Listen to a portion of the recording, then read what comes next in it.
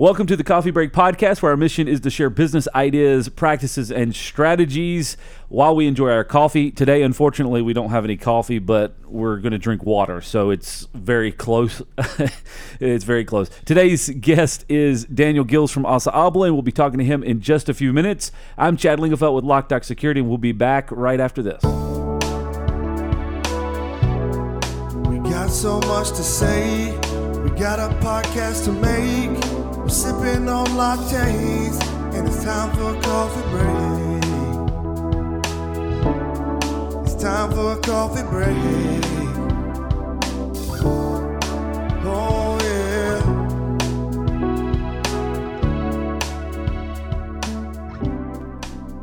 All right, welcome back. And Daniel, thank you for taking time out of your schedule today to be here. Absolutely. We're kind of set up remote here in San Antonio. I don't know if you can really see what's behind us, but Beautiful day outside, I can tell you that much. It was raining earlier. I was like, this is going to be great. But we are here in San Antonio, Texas, for the Medico Security Center Conference, part of the whole Asa Abloy deal, and so I'm trying to take an opportunity. We're pre-recording this. Normally we do this live, but just from sake of we've got a few days here, and we're just trying to get a lot of these conversations down. So definitely appreciate you taking time out to do this. Thanks for having me. Part of the podcast, one of the segments that we have introduced this season is 5 rapid-fire questions. Hit me. So here we go. 5 questions. What totally rad expression did you overuse in high school? Totally rad expression that I overuse. Probably bro or man, way too much. Way too much. It was like sweet or psych, Cool bro, sick man. Yeah, it was definitely not something I'm proud of. All right, question number 2. What band would you be embarrassed to admit that you listen to? Band I'm embarrassed to admit that I listen to. I listen to a lot of music. I'm probably embarrassed to show you what I do listen to. Let's see. I can't think of it. I love music, all different types of music, so I probably wouldn't be embarrassed of anything because there's probably a story or a reason why. But my music taste is all over the chart, so I'd be bold and strong and say I'm not embarrassed for any of it. There you go. I'm owning it. All right. What is your strangest talent? Strangest talent. I up until recently, I could dunk a basketball. You could? I could. So that was a very strange talent. What changed? I stopped playing basketball and started going to yoga. So strange talent now, I found that I can do a split. Oh. Yes. That's pretty cool. Yeah. It started as an accident, but now I've honed my craft. So namaste. That's awesome. That's awesome. If you wrote a book, what would it be called? A Day in the Life of D. Gills. Day in the Life of D. Gills. All right. And then last, number 5, what game show would you be super awesome at? Family Feud. Really? Love watching it.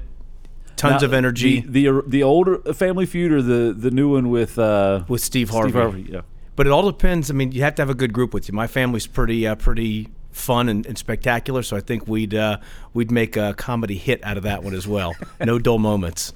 Awesome. So a couple things just from an introduction standpoint.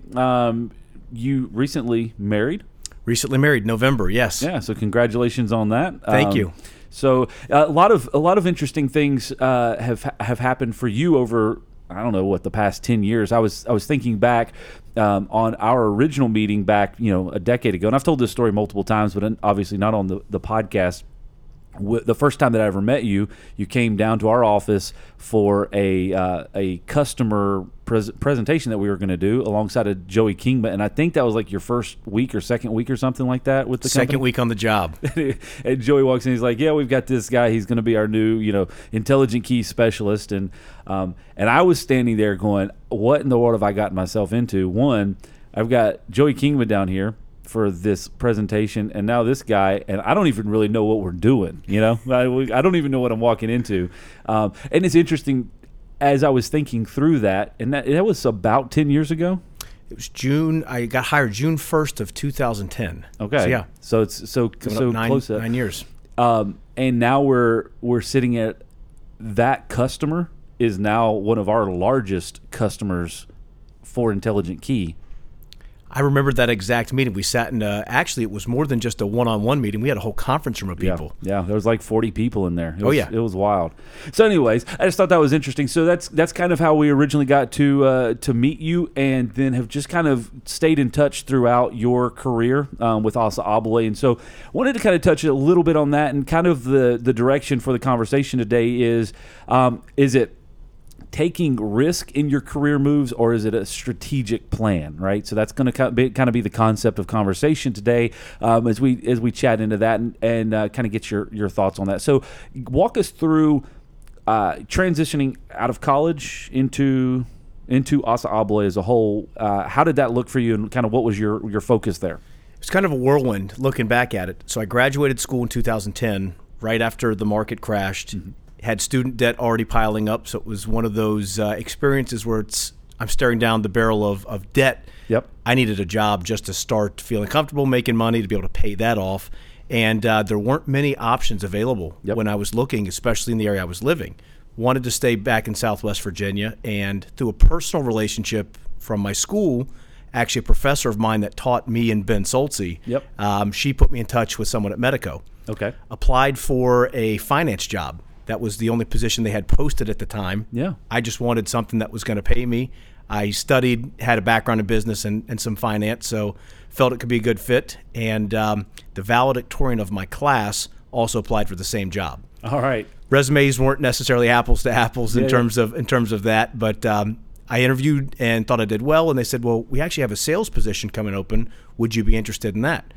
Jumped right in. I have kind of had a natural ability to talk to folks, love engaging, meeting people, and learning about them, and said, why not? So went through the interview process, got hired by Joey Kingma, and really just started my path there at that point in time. Totally not intending to get in sales, but there it went.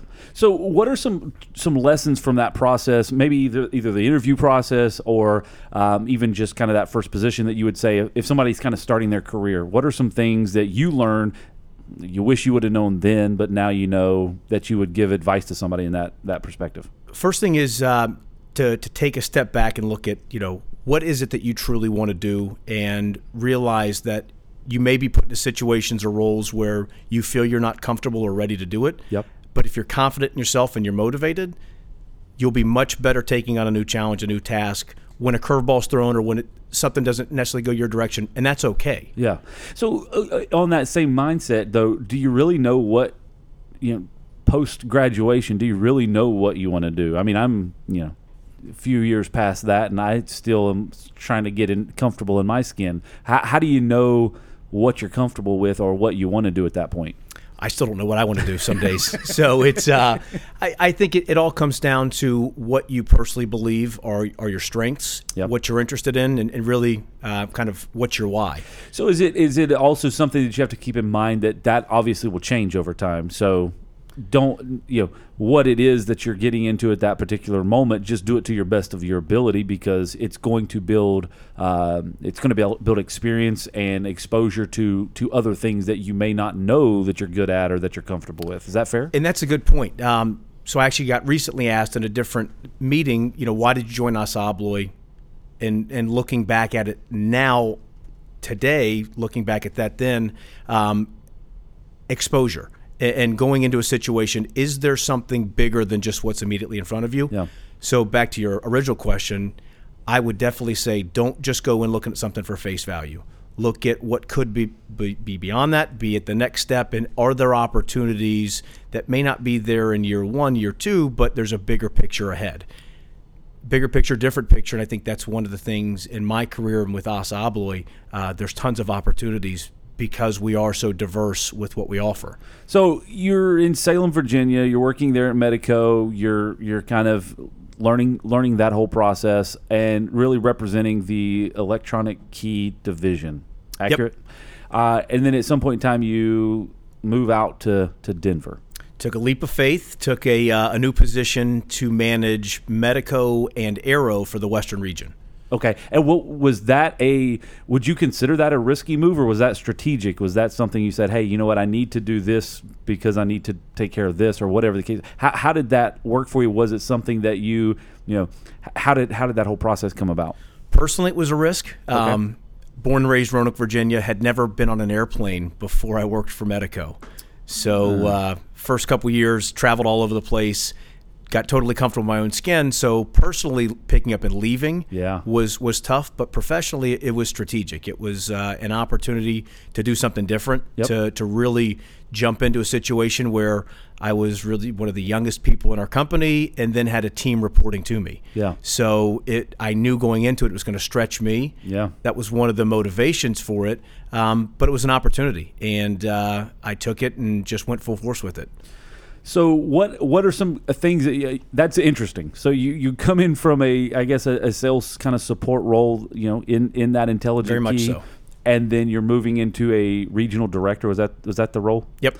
Now you're supporting a team of people that you're supporting, and they're reporting to you. Again, lessons that you learned in that, things that you didn't expect through that process. First thing is you don't have to be the smartest person in the room. You just you have to know how to engage with people, understand what the common goals are, and work with them.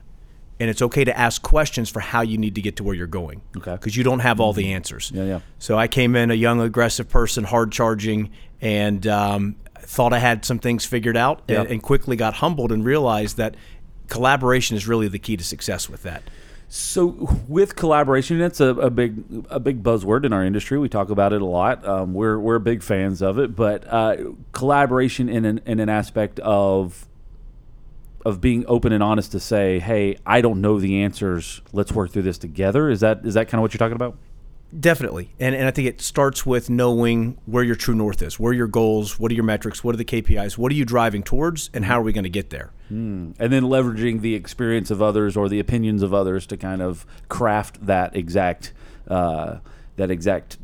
task list or how you're going to actually tactically do it. Yeah, build the plan to get there. And that's interesting. I think that's a good piece of advice that a lot of people overlook. I know everything. I know what we're going to do, and this is how we're going to get there. I just need to tell you how to do it. Versus, hey, this is a general direction. These are our goals that we want to try to accomplish. Now we have to all collectively figure out how we are going to approach it.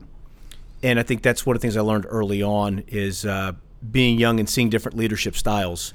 I'm not the type that likes to sit back and point and say, go do. I'm the type, let's roll up our sleeves and figure out how we're going to get it done, and be kind of one and the same with the team that we're working with. So my initial thought on that is that something that you learned through experience? Is that something that came naturally to you, or is it something that you gained by exposure from others or examples from others? I would say examples from others, and really having a network of mentors as well. That's one thing to any young person I'd recommend. Branch out. Have people you can call and talk about personal challenges and how to balance business and personal. Talk about strategies and execution. I think it's very good to have people to go to. And there's times where I'll call customers. I'll call people, colleagues. I'll call people above me in an org chart. I'll call people in the field just to get perspective. I think that's the biggest thing, to have those resources, because you won't know everything. You're not expected to know everything, but by asking questions and staying curious, you can learn a lot more. So you're in Denver for a couple of years? Did that for 3 years and then moved back to Virginia to take over a national role. A national role for just a couple of brands, or what was that? Director sales for the U.S. for Aero and Medico. Okay. So you've played heavily in the entire, on the Assa Abloy side, on specifically Medico. You've been around Medico for a long period of time. You went out there to do the regional sales director, and then you come back for a national role, positioned there in Salem. Yep. And what was that like, taking the experience that you've learned as a sales support regional director, now national sales? How is all those things kind of building for you? So it gave me a ton of exposure to what our customers ultimately need and how we can deliver solutions to them. Okay. From a field sales and field support perspective. Then going back nationally, based out of the operating company, out of the plant, that really helped me explain new strategies, new ways to go to market, improvements we could make, but be at the place where we had all of the right support folks and leadership team members from the factory side. So it really helped blend together my experience in the field with what the factory does every single day. So utilizing the experience, it helps you to convey the strategies on a more practical level because you've experienced on both sides. Absolutely. Kind of brings you together. That's very interesting. So in the national role now, you're making strides in that aspect. And what was the end goal for you there? What were you trying to accomplish? Kind of some of the missions that you were on in that particular role.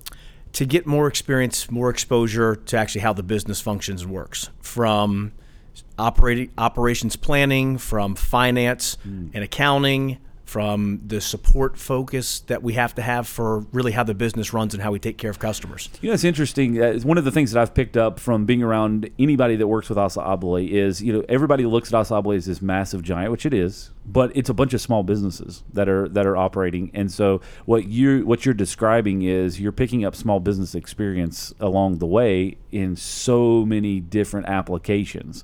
Finance, manufacturing, you picked up on all of those things while you're going through that. So while you spend time there, the next move for you, if I'm not mistaken, is brand manager? Now business development director for Arrow and Yale. Okay. So no longer Medico on the cylinders key system side, totally hardware now with Arrow and Yale. What are the biggest challenges? I mean, I know in our industry, for those that are watching or listening that may not understand that, what you're talking about is the thing that goes in the lock that you put your key in versus the thing that holds the thing that you put your key in, right? Locks the door, closes the door. What are some challenges from translating from those two different types of products? Because they're very similar, yet very distinctly different.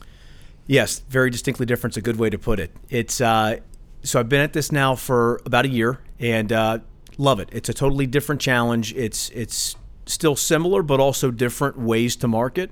A lot of it being driven more in new construction, which is something I was not used to. Yeah. Where with Medico and Arrow, they're really aftermarket, retrofit, upgrade, Yale's new construction. So totally different channel, totally different way to market. Makes sense. And really looking at what Yale does, we're fortunate to have really two pieces of our business where we have specified products, but we also have really more opening price point products. So trying to manage a brand that plays in two different markets through a new customer base, it's been a learning curve to say the least, but a lot of fun and a lot of work to be done. So your day-to-day task, your day-to-day responsibilities, what does that look like for you? So any given day, I'm working with finance, I'm working with engineering, I'm working with product development, working with operations, and working with sales. So I touch all pillars of our business every single day. And it's everything from customer relationships, a hot order that we need to get out of the factory, or planning for a big project coming down the line, to taking that back to the plants and saying, okay, how are we going to execute against this? So let me ask you this question, just kind of, I don't know if it's shifting gears or not, but what do you find, we at the beginning of the conversation, we were talking about your strengths and getting comfortable in your skin and all those things.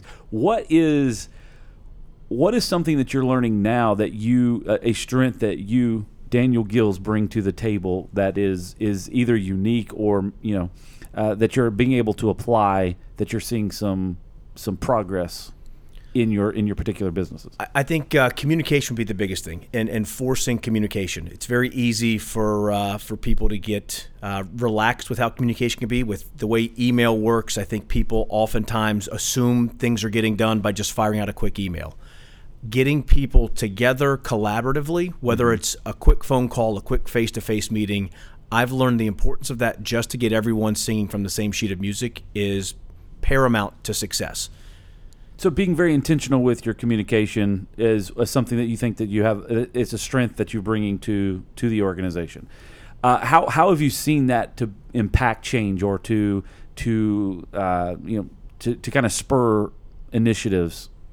Specific example: we have a large customer with a very complex project, and in the beginning, we unfortunately had communication siloed. There was field communication that wasn't getting back to the factory, And ultimately, we put our customer at a very tight spot and almost lost the business. Yeah. So we broke down barriers and said, okay, every week we're going to have a pulse meeting for 30 minutes to talk about the status of this project. Yeah. And we invited the customer on there.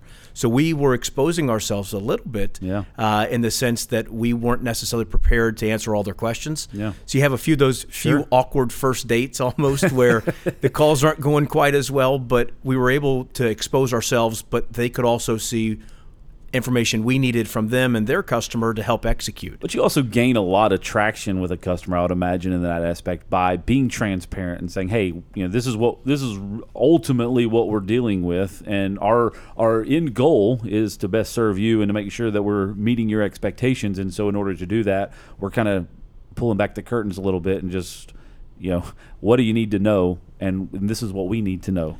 And from that, open communication and honesty has helped develop a great relationship that's led to new business. Yeah. But it's also made it easier when you do have to have a hard conversation where something doesn't go well. You're more comfortable, you feel more confident going into that, and you can collaborate to work through issues. They'll always come up.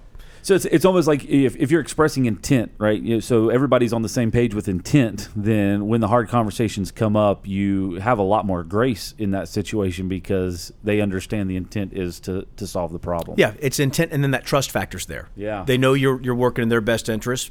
You can't always go out of your way to please everybody every time, but there's a level of understanding there for sure. That's very interesting. So, in all of the things that you've progressed throughout your career, and one of the things that I've recognized from you from a distance, because, a lot of our interactions have never been directly connected. It's just been through a lot of connectors.